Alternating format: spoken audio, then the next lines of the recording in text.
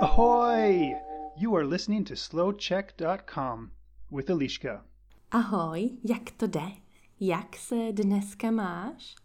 Today I have for you a very short episode because there are many problems. It's quite a negative episode, so I prefer that it's shorter. But it's perfect if you're tired or if you're ill to listen to something short. So if it's your case, it's the right episode for you to listen to today. Tak, jdeme na to. Dnes nejsem Eliška. Dnes mám novou identitu. Jsem nemocná a mám hodně problémů. Ne, není to negativní epizoda. Je to jenom praktická epizoda. A proč mám hodně problémů? Často mě bolí hlava. Když mě bolí hlava, hodně odpočívám a taky hodně spím. Někdy mě bolí zub. Když mě bolí zub, vezmu si prášek nebo jdu k zubaři. Někdy mě bolí břicho, protože jsem měla nezdravé jídlo. Nebo mě bolí břicho, protože jsem měla moc piva. Taky mě často bolí záda. Hodně pracuju na počítači. A když pracuju celý den na počítači, bolí mě záda. Když mě bolí záda, víc sportuju a piju víc vody. Někdy mě bolí oči, když se dívám večer na film. Obrazovka počítače je agresivní a mě potom bolí oči. Někdy mě fakt hodně bolí v krku, mám teplotu a kašel. No a tak jdu k doktorovi. Doktor se mě ptá: Dobrý den, co vás trápí?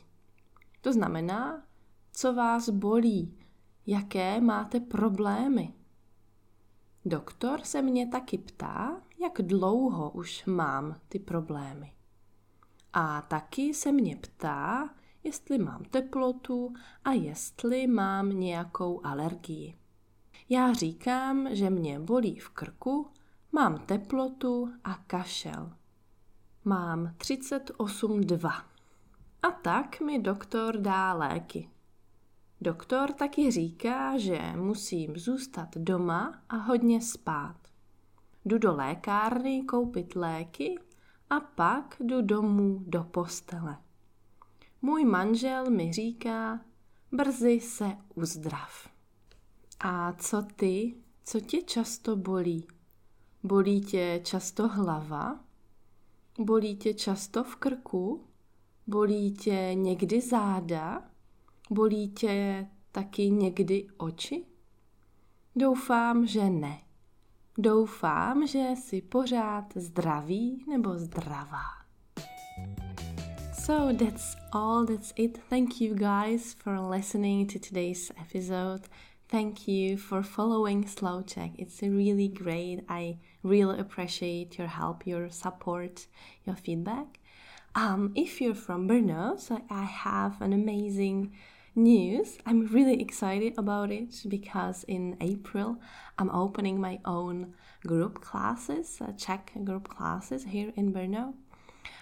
So if you're interested, maybe we could meet eventually. If you're not from Brno, so be sure to check, as usually, a Slow Check website where you will find everything related to a Slow Check project. And you can check as well YouTube with new videos about logic in Czech language. And the TIPEE.com, where you can offer me one small coffee with milk for €1 and where you can get your ebook as well. And last thing, if you want to get a free present, free gift from me, dárek, you can get 7 tips of how to understand Czech people better, how they speak, on the Slow Czech website as well. No a to je všechno. Měj se hezky, uč se česky a uslyšíme se příští pátek. Tak čau. You can find more podcasts for different levels on Slow Check's website, Facebook page, and YouTube channel. This is slowcheck.com.